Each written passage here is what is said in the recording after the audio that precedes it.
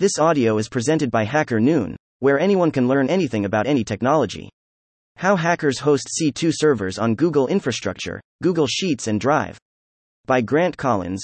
Reading through my weekly security news and stumbled on a Bleeping Computer article about using Google Workspace's Drive and Sheets, formerly G Suite, to communicate and exfiltrate information natively. Drive and Sheets.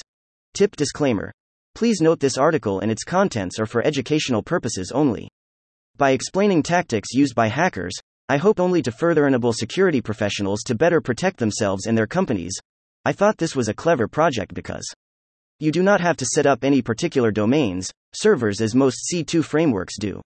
And many defense tools maintain a dynamic list of malicious domains, IPs, etc. This doesn't use common C2 and Red Team frameworks, such as Cobalt Strike, Silver C2, or BruteRattle.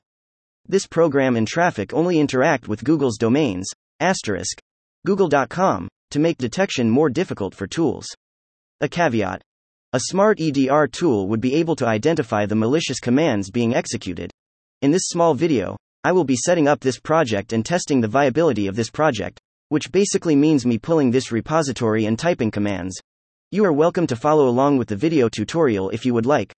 I will be using a rudimentary Ubuntu 20.04 host on DigitalOcean as a simulation of my victim machine.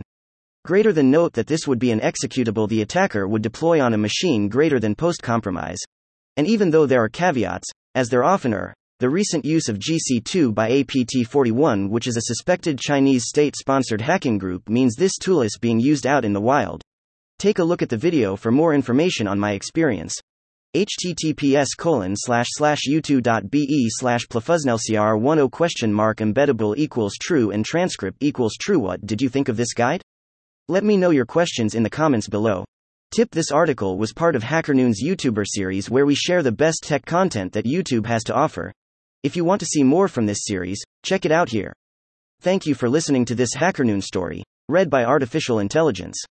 Visit hackernoon.com to read, write, learn and publish.